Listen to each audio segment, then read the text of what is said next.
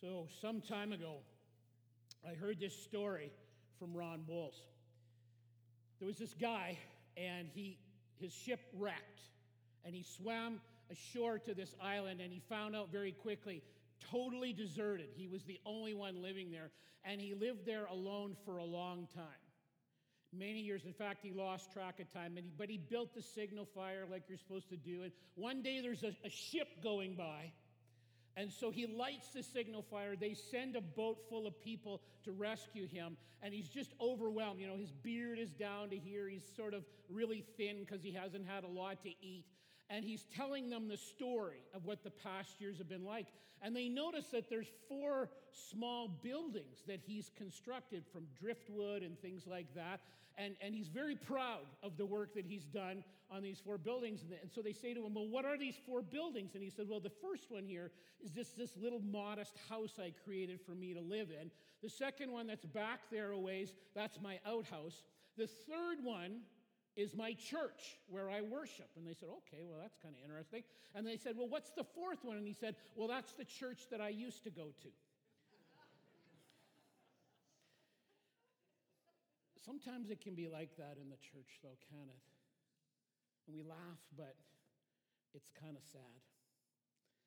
And the people that we're going to talk about today, that's kind of where they were.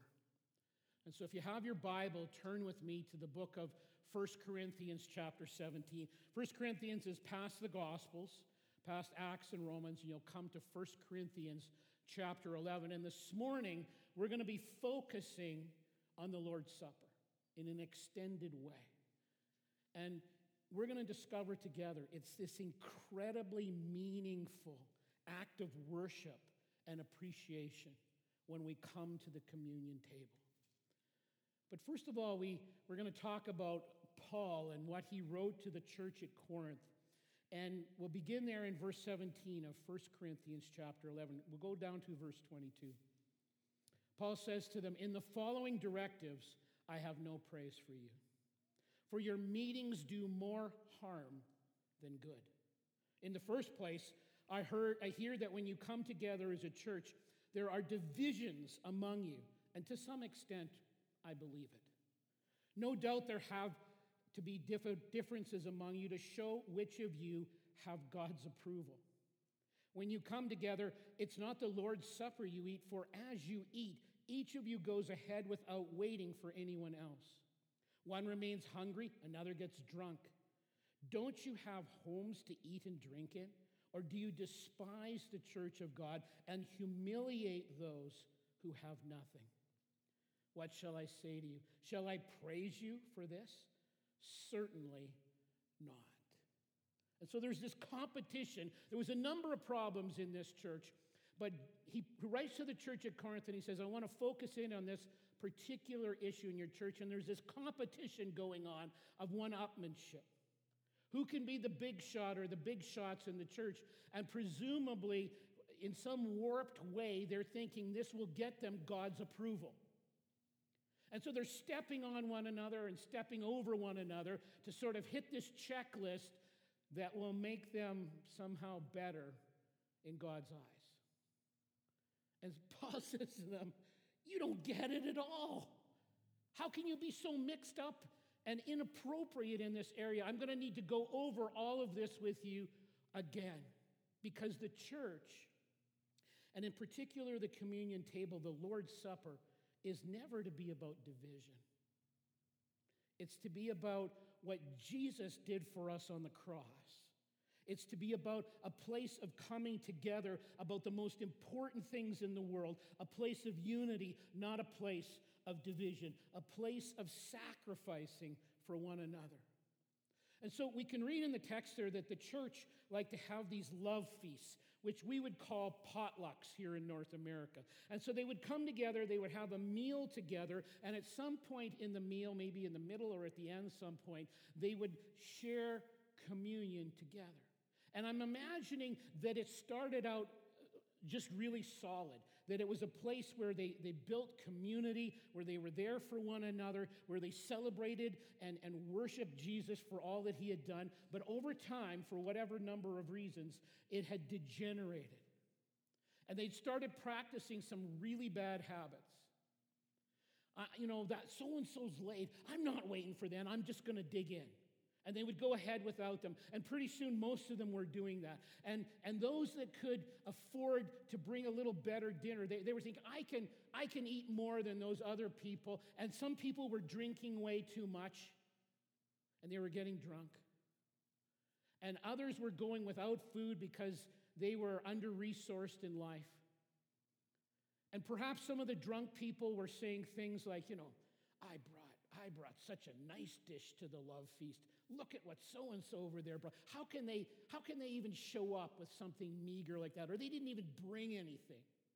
How can they eat my good food and try to foist that stuff on me? And this is why the scripture is so clear. Do not get drunk with wine, because it leads to a lack of self-control, it says in scripture. And all kinds of people get hurt when these things happen, including the person that's doing the hurting. And this is why Scripture is so clear about that. And so he's saying here, people are getting stepped on in an inappropriate way. They're humiliating people that were destitute or under resources. And Paul is going, you guys, come on. We've talked about this stuff. Get with the program. I'm going to need to explain all of this to you one more time, and what the real purpose of coming together at the Lord's Supper and communion really is. So he does that in verses 23 to 26. He says, for I received from the Lord what I also passed on to you. In other words, we've already talked about this. I'm going to do it again. The Lord Jesus, on the night he was betrayed, took bread, and when he had given thanks, he broke it and said, this is my body, which is for you. Do this in remembrance of me. In the same way, after supper, he took the cup, saying, this cup is the new covenant in my blood. Do this whenever you drink it in remembrance of me. For whenever you eat this bread and drink this cup, you proclaim the Lord's death until he comes. And so Jesus, it's the Passion Week. It's the week leading up to the time where Jesus is going to go to the cross. The Bible says that all of our sin was placed on him, and he voluntarily took it. And he went to the cross, and he died in our place. And after 3 days, he rose from the dead, conquering sin and death. But this is the meal just before these things take place, this Passover meal. And at this Passover meal, he does something unique. He takes some bread, and he gives thanks, and some wine, and he breaks the bread, and he takes the wine. And he says, guys, I want to remember why we're here. I want you to remember about the mission that my Father has sent me on. And it's a history-changing mission. In fact, all of history in human history up until that point has looked forward to this time, this week. And all of history, all that's to come, everything where we are now looks back to that day. That's why we have BC and AD, because there were some really wise people that understood this fundamental truth. And so he takes some bread and he takes some wine and he breaks it and he says, this is about and is representing my body that is going to be broken for you. And so this very physical act of breaking the bread apart, it's a powerful image that my body will be broken for your healing. And so when we contemplate the bread, when we come to the communion table, it's associated with something deeply sacrificial and significant. And the wine, or the juice as we use, brings to mind this. He says to them, listen, I'm going to start this new covenant. It means a new deal between you and God. And God is the God of the Bible, never breaks his word. God never lies, we're told in Scripture. And so he's going to create this new deal between us, and it's represented by my blood that's going to be shed. And when we take the juice, it reminds us of this deal that God established with us.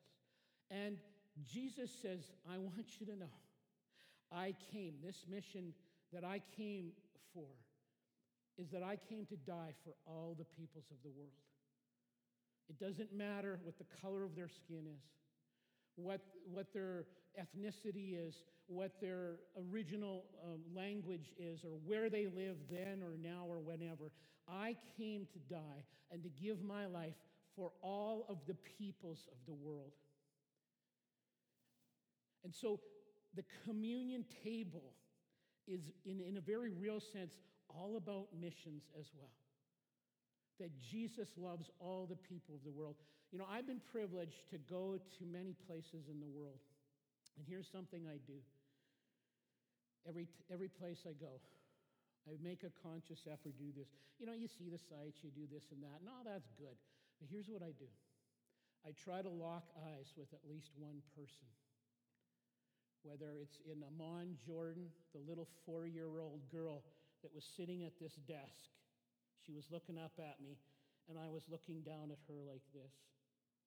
Or in Ciudad del Este in Paraguay, walking down the street, that man. Or at the Wailing Wall in Jerusalem, the young Orthodox Jew he was about 6 feet away from me, and we stared very deeply into each other's eyes. I do this in every place I go, whether it's London or Paris or St. Petersburg or Istanbul or Amman, Jordan or Tel Aviv. Because lost people matter to God. You know, all the other stuff is just stuff. And it's all nice, you know, the tower here and the building there, all cool stuff. The thing that really matters is people, created in the image of Jesus. Lost people matter to God. The table reminds us what's really important. That Jesus went to the cross, he conquered sin and death, he rose from the dead, so that we can have a relationship with God no matter who we are. He offers that to each single person that would have it. And so it reminds us of this ancient history from a couple thousand years ago. It also reminds us of the day or that time in our life when we bowed the knee to Jesus. When you come to the table, I hope like me, you remember that time or that day in your life when you bowed the knee to Jesus and you said, okay, I get it, Jesus. I've done sinful things. The Bible says we've all done this. We're going to read a passage later in the service that reminds us that we've all done sinful things. And because of this, we're hopelessly separated from holy God. And the only way that bridge can be broached or completed is what Jesus did in dying for us. And so I recognize I've done sinful things. I ask him, based on what he did on the cross, to forgive me. It's unearned, it's unmerited, it's just a gift from him. I receive him as the exclusive, unique Savior of my life. But I also say, here's my life. I don't totally get what that means, but I'm surrendering my life to you. You're the Lord of my life, the master of my life. You set the agenda of my life, and I'm all in for the rest of my life and for all of eternity. So we remember this ancient history from 2,000 years ago, but also what's taken place in our life now. And then verse 26 says, and also there's imagery. It reminds us that one day, verse 26, he will come again. So who should take communion? You don't have to be a member of this church. If you have a personal relationship with Jesus Christ, in the way I just talked about, if you're part of the family of God, you're so welcome to take communion. Because when you take communion, you're saying before God and before the people here, I affirm these things. These are living realities in my life. I am a biblical believer. The grace of God has transformed my life, and I am deeply grateful for what Jesus has done for me and how he's changed me. Now, having said that, can I just suggest, I'm not going to suggest, I'm going to say, this is not something to be taken lightly. You never just do this to fit in. And so if you're here this morning, and this is the case every week, I meet people all the time that are just on the journey, I call it the journey with Jesus, and they're just checking, maybe they're not even sure at this point if there's a God or not.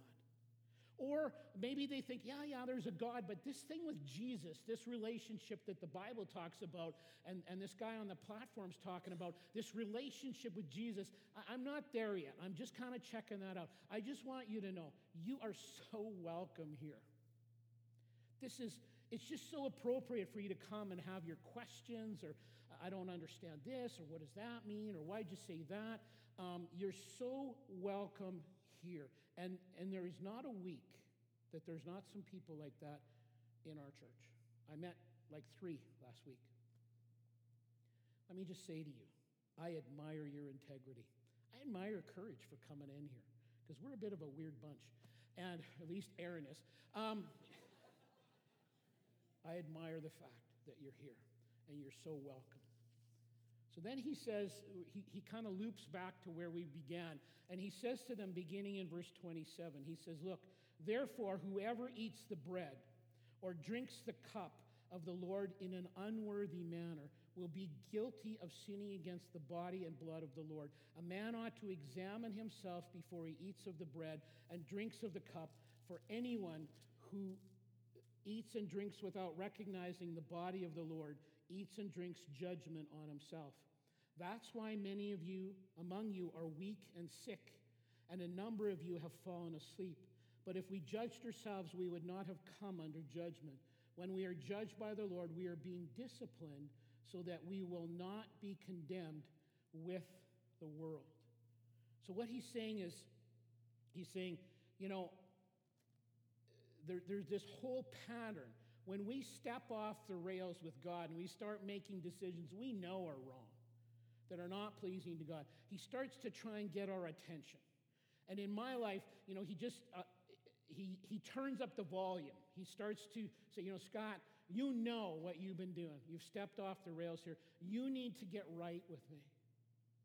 And this is not about whether you're saved or not. This is about I'm not living in healthy relationship with him. And so in a progressive way, the church at Corinth has been ignoring what God has said, the individuals. And the message from God is getting stronger and stronger. And here's the message. I love you too much to let you continue on this destructive path. The destructive path to you and to people around you. To just trounce on these under-resourced people in your church. And things like that. And so I'm going to get your attention. And if you're not going to listen, it's going to be a stronger and a stronger message. And it's come to the place now. This is not a one-off thing. This is a long-term thing. It's come to the place now where you have been rejecting me so much that some of you are weak, some of you are sick, and some of you have even died because you refuse to humble yourself. Strong stuff. If we sin and we say, God, help me repent, to ask to forgive me for this and to turn, which repentance literally means is, it means a change, a metamorphosis, a change, to go in the other. He'll help us do this. He'll cleanse us.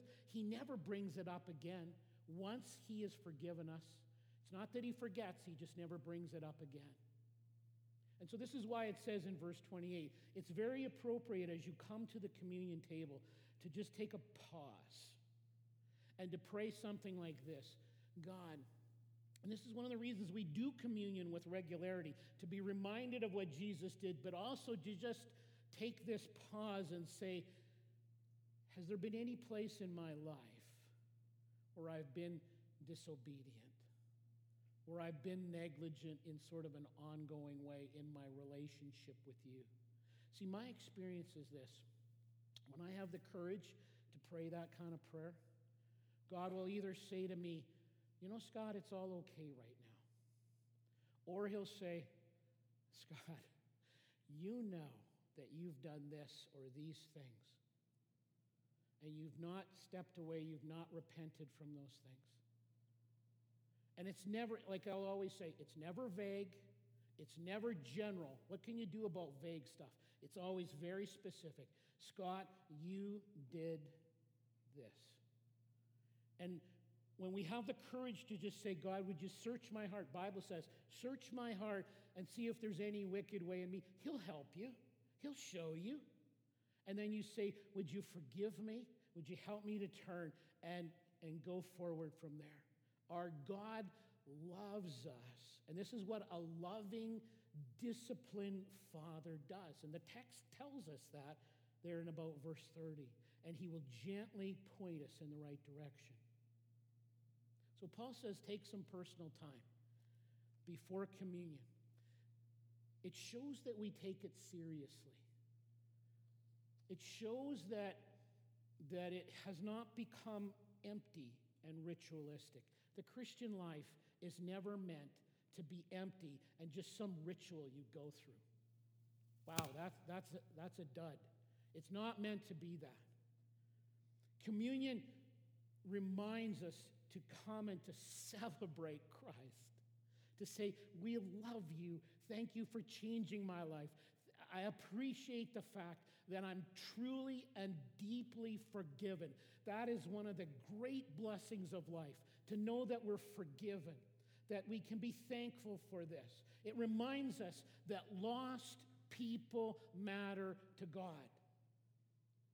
And I look into the eyes of those people when I walk down the streets of Lethbridge or I'm in Calgary or whatever, and I'm reminded, these people matter to Jesus, and they should matter to me. That our God, as you often hear me say, is a missionary-minded God. I was taught that from when I was 11 years old.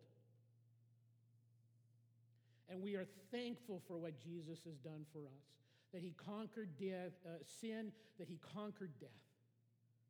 And in this very, very personal and intimate way, it makes all the difference for us now. I can say my sin is forgiven, not because I deserved it, not because I earned it, but because Jesus gave me forgiveness. And my salvation has been paid for in full. And one day soon, he's coming back. So what we're going to do right now is we're just going to take some time to be silent. 2 or 3 minutes. It's just going to be silent.